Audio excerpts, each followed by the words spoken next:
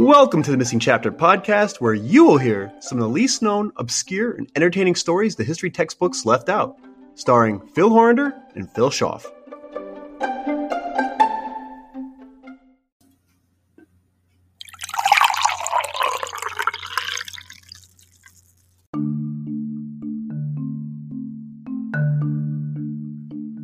All of you can very well appreciate, I'm sure, that elections throughout history have been periods defined by hotly contested debates, where emotions are high and in some cases threaten to boil over.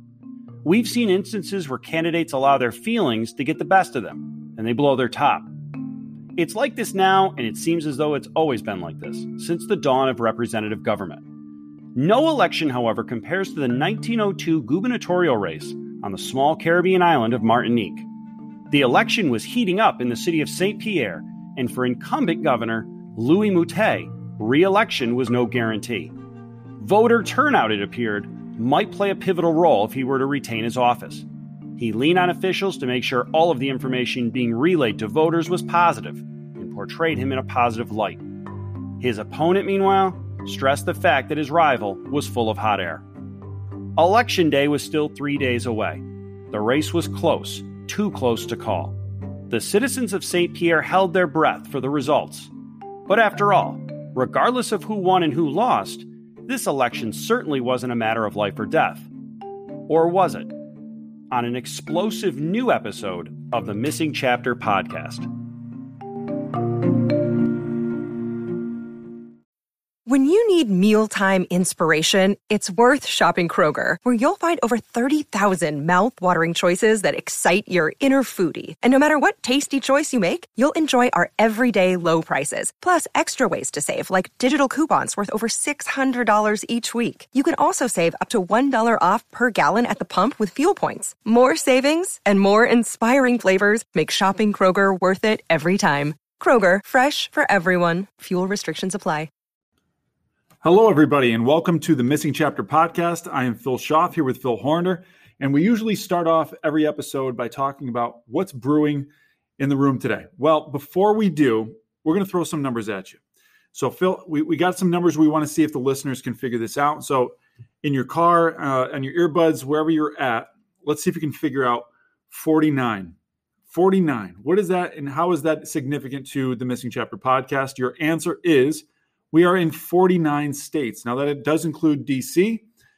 Phil, tell them where we need a listener, please. We need some help from you, the listener. If you know anyone in the state of South Dakota, they are the missing piece to us finishing this puzzle. And we would greatly appreciate you to reach out to that person, tell them how much you enjoy this podcast, and help us, get number 50 in the books, Phil. We're going to have to celebrate once we get South Dakota. I mean, we're in other countries, right? Which is another question here. But we can't get South Dakota. Let's get South Dakota. Let's get South Dakota. Maybe there's a some sort of a giveaway in your future. Ooh, there you go. To entice you guys to help us out here. All right. Now, speaking of other countries, just kind of gave it away. The number is 38. We are in 38 countries worldwide, which is unbelievable. And we've said this before. We have somebody and a group of people actually in Germany and Iran and Aruba, but we can't get South Dakota. I'm feeling confident, though. I think it'll happen. I think it'll happen shortly after this episode, Phil. I hope so. So we need your help, everybody. If you could locate someone in South Dakota. All right. So, Phil, what do we got on tap here for coffee? Well, we went a little different here, Phil. I went to the grocery store the other day, and I was looking for something that we hadn't tried. And sometimes the coffee just it speaks to me, and it jumps off the shelf. And this one for sure. Jim's Organic Coffee in West Wareham, Massachusetts. So relatively, I guess you could call that local. Sure. But it's called JoJo's Java. And for our listeners, Phil has two beautiful young daughters, and the one is Joella. Yes. And her nickname, Phil, is? JoJo. So as soon as I saw Jim's Organic Coffee, JoJo's Java, we knew we had to brew that. And it's really good. It's pretty strong, I have to say. I love a strong coffee, though. It almost mimics like an espresso. Right. Yeah. And I think it would be a very good morning coffee. Yep. Something that would go well with your breakfast and get your day started on the right foot there. Yeah, absolutely. So now that we got the coffee brewed, we've addressed the South Dakota issue, which we're going to get resolved soon, I think. Let's talk about what you have for us today. Yeah, let's talk. And before I get into the actual story, Phil, sometimes you get online or you open up a book and you look for a story. You research for the podcast. In this case, I happened across this story completely by chance. And the more I researched it and got into it, the more I fell in love with it. And really, I think this embodies what the Missing Chapter podcast is all about. I love it. It's very, very, I guess, random in that I had no idea that this story happened. It's in an area of the world I don't really think we've gotten into that much with some of our previous episodes. So I'm confident that the listener is really going to enjoy this one. I can't wait. You got me hooked already. Let's hear it. All right. So we're starting out on the small island of Martinique, located in the Caribbean Sea. Martinique is a rugged island. It's part of the Lesser Antilles. It's an overseas region for France, and its culture reflects a very distinctive blend of French and West Indian influences. It stretches 43 miles in length and 19 miles in width. So it's pretty small. Yeah, I was going to say. Yep. It's roughly 485 miles from the mainland coast of South Africa and the country of Venezuela. Okay. So it's out there. It's definitely secluded. Martinique had proven over the years to be a very valuable colony of the French in terms of fishing. You had a number of different exotic fruit plantations, specifically pineapples. Probably above all else, though, Martinique was very important to the French in terms of its sugarcane, molasses, and rum production. Okay, interesting. Shout out to molasses in one of our episodes, huh? That's right. Yeah. The city of St. Pierre is situated on the northwest coast of Martinique. And in May of 1902, St. Pierre was preparing for an election that would help determine the governor of the city and some of the surrounding hillside towns. The city itself boasted a rather large population, several thousand residents, in 1902. The election would be held on May 11th, with incumbent Governor Louis Moutet representing the predominantly white, more conservative ruling Progressive Party. They were ones with strong ties to the French, to mainland Europe, while his opposition in the election was Socialist Party Representative Amédée Knight. Knight was a black man who'd been elected senator in 1899 and had been educated in Paris. He gave voice to Martinique's racial majority of blacks, mixed-race French citizens, and other minorities on the island. A possible Socialist Party victory and political gains in St. Pierre in the 1902 election represented a rather large threat in the eyes of the Minister of Colonies in Paris. A larger danger, that is, than the other threat that loomed over the island nation, Mount Pelée. Pelée, meaning bald in French, is the ominous volcano rising nearly 4,500 feet over the city of St. Pierre in northwestern Martinique. Not really what I thought you were going to say. Right. Because when you think of volcanoes and any sort of volcanic activity, I immediately go to the Ring of Fire. I immediately go to the Pacific. I think most people do. And I think it's Ring of Fire in the Pacific. It's Vesuvius in Italy. Right. And here we have another story about a volcano. And I'm wondering if the people listening are saying, oh, I'm familiar with this one. This is a good one. Or I've never heard of this. All right. Well, I got to say, the way you've described this so far, being a bigger threat in an election, where are you headed here? I'm kind of curious. Well, I'm going to leave that a secret. Okay. But we'll get there. The majority of the conservative voters lived about 4 miles to the south of the volcano. And in the weeks preceding the election, the mountain had been belching smoke and fire. Pelée had lurched to life earlier that year, spewing a cloud of ash and releasing sulfuric gases all over neighboring towns, to the point, Phil, where several horses actually were reported to have collapsed in the streets, dead from asphyxiation. On April 23rd, a dry pond crater known as the Étang Sec, we'll come back to that, exploded. A group of local investigators climbed the volcano on April 27th and observed the pooling of water again in the crater, but this time coupled with the emergence of what they called a growing ash cone. Okay. That's quite the visual. Where is this headed here? I'm so curious. Well, so something's happening. Right. And it's brewing. Right. Yeah. And days later, it seems to be forming again. And this is a volcano that had been relatively dormant up until, the past year. So the fact that it's not just, one instance of something happening, the second instance is a good indication something's going on. And Governor Moutet establishes an official inquiry commission to study and evaluate Mount Pelé's activity. So there's some concern, with the government here. Right. But at this point, Phil, the French government intervenes. The modern French scholar Solange Contour wrote in 1989 that the Minister of French Colonies in Paris, at this point, issues an order, a decree, that Governor Moutet keep all citizens of Saint-Pierre in the city until after the election. From here, Moutet began to take the necessary measures in order to ensure that the city's residents complied. First, he directed the editor of Saint-Pierre's local newspaper, Le Colonnet, to quell the increasing rumors of a possible eruption. Next, he orders that roadblocks be set up to prevent people from leaving the city altogether and making travel to the outskirts of town that much more difficult.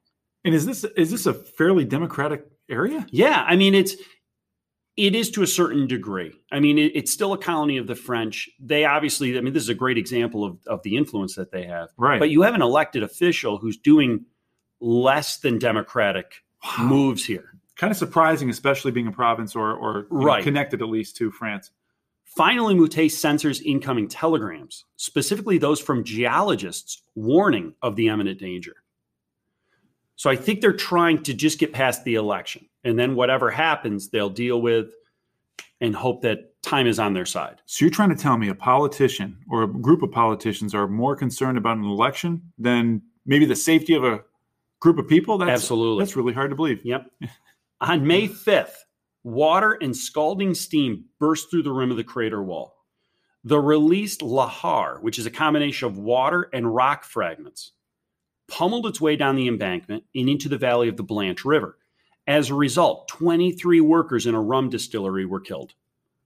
Shortly after this deadly incident, the governor's commission released their findings and a statement that deemed Pélé did not warrant a full evacuation from Saint-Pierre.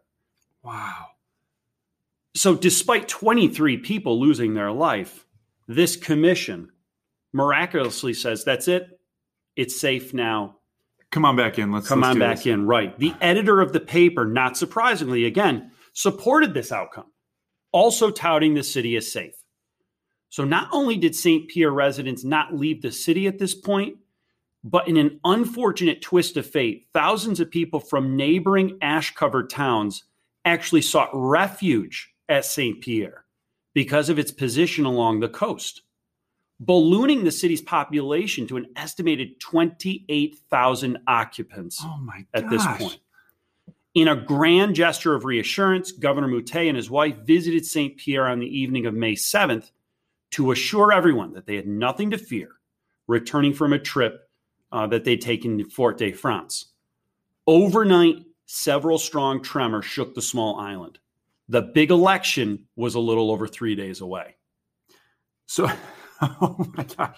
Okay. So if I'm a resident, everyone's telling me it's fine, it's okay. I'm going to tend to believe them.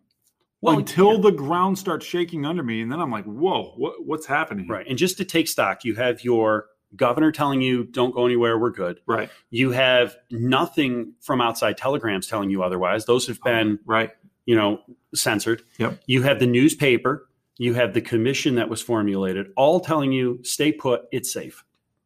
And if you are trying to move, there are obstacles throughout the city, making that much more difficult. So on the morning of Thursday, May 8th, 1902, the cathedral bells of Saint-Pierre rang out.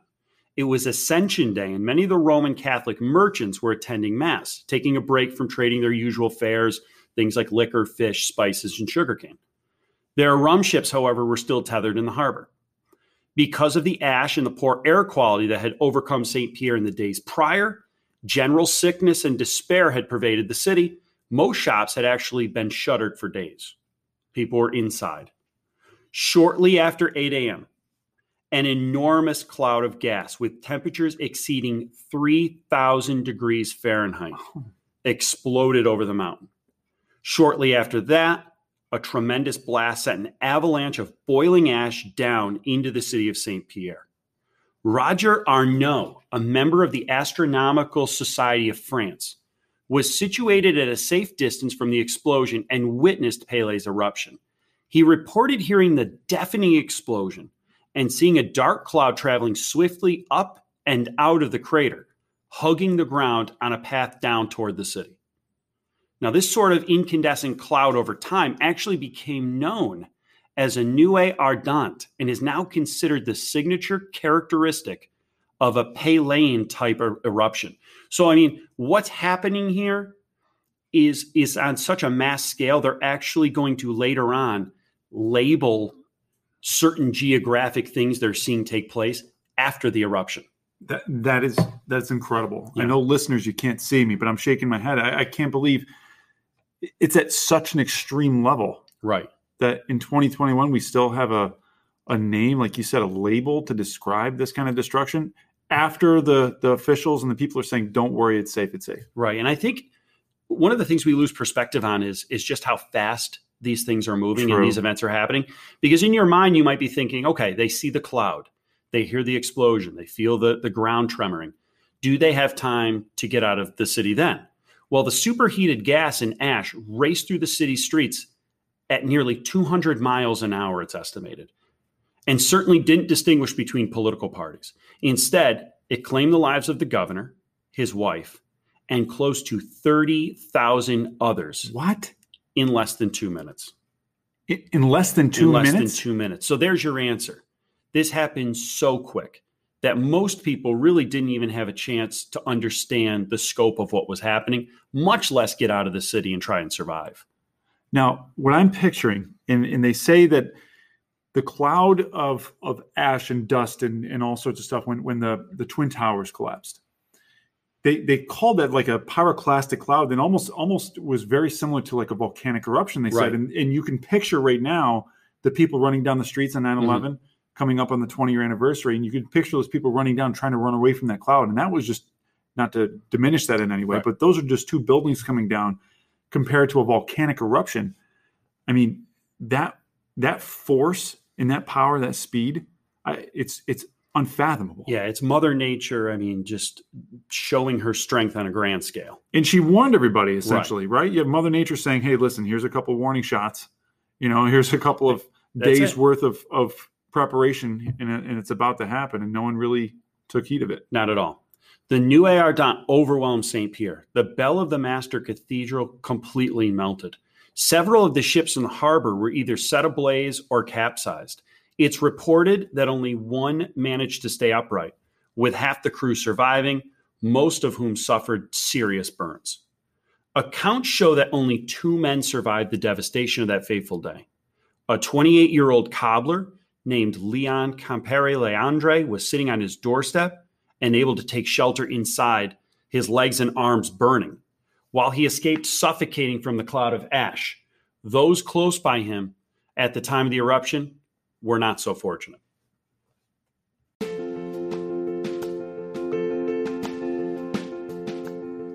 Thanks for listening to and supporting the Missing Chapter podcast. If it sounds like we're having fun and we enjoy bringing you a new episode every week, it's because we are. Not only are we having a good time, but as teachers, producing our own podcast has allowed us to connect with our students like never before.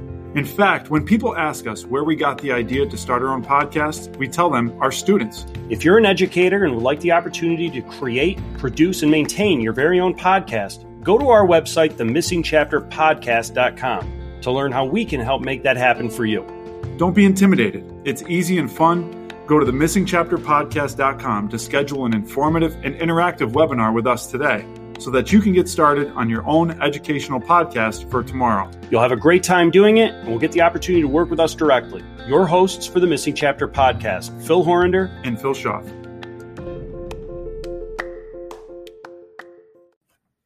Welcome back. For our listeners, just to give you an idea of 2 minutes, all right? The commercial that you just heard was exactly 1 minute long.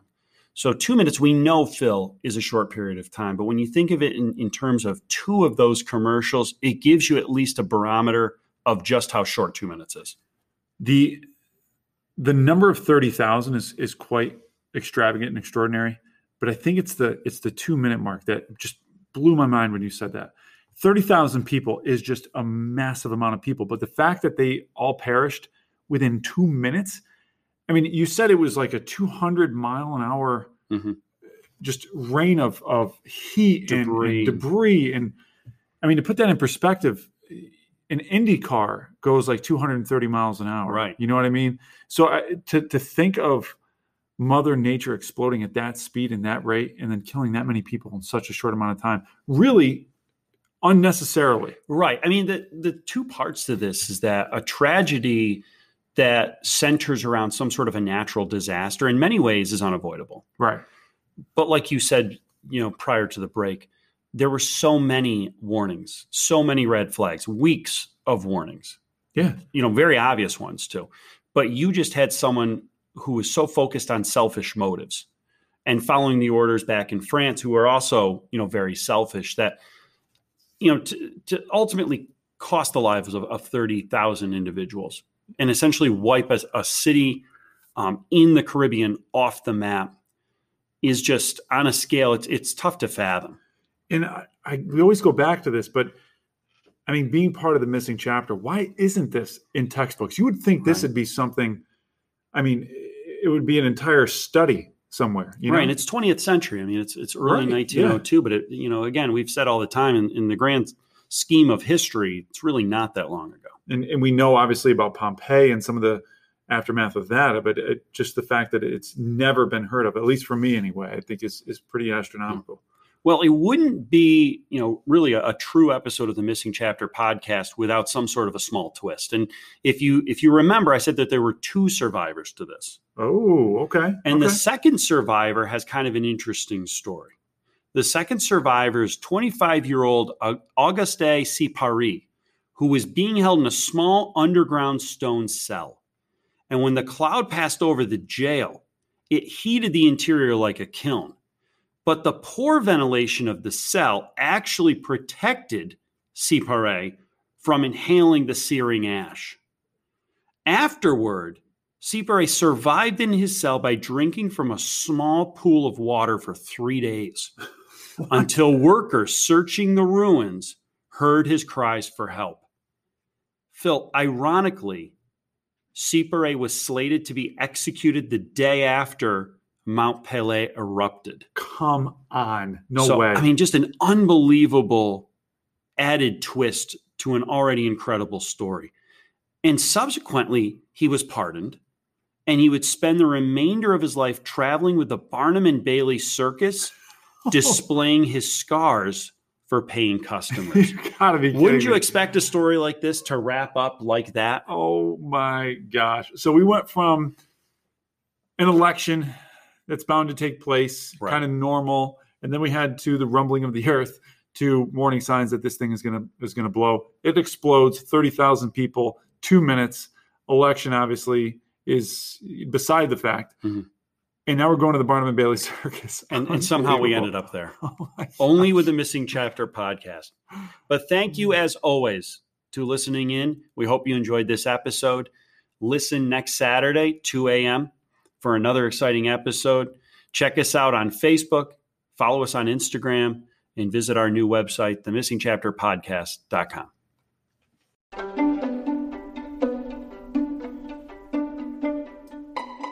Thank you for joining us. Until next time, I'm Phil Schaff. and I'm Phil Horrender. Another chapter has been added to the history textbooks.